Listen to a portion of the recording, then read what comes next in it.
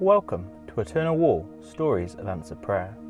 We bring you hope by sharing answered prayers which are all from normal people just like you who have prayed to Jesus and experienced Him answer. Here's your hope story for today.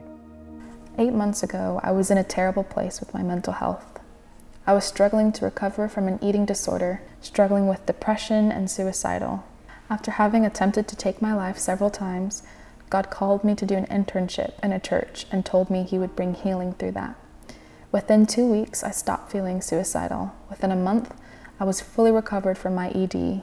And then when I thought my depression was going to stay with me the rest of my life, 3 months in, I was prayed for and God took away my depression completely in the space of 5 minutes. I didn't need my medication anymore and God had completely healed me. You'll be able to find thousands and thousands of stories like this when you visit the landmark after it opens, because every brick on Eternal Wall will link to a specific answered prayer. Find out more about this incredible project by searching Eternal Wall and join us to make hope visible by sharing your own answered prayer at eternalwall.org.uk/testimony.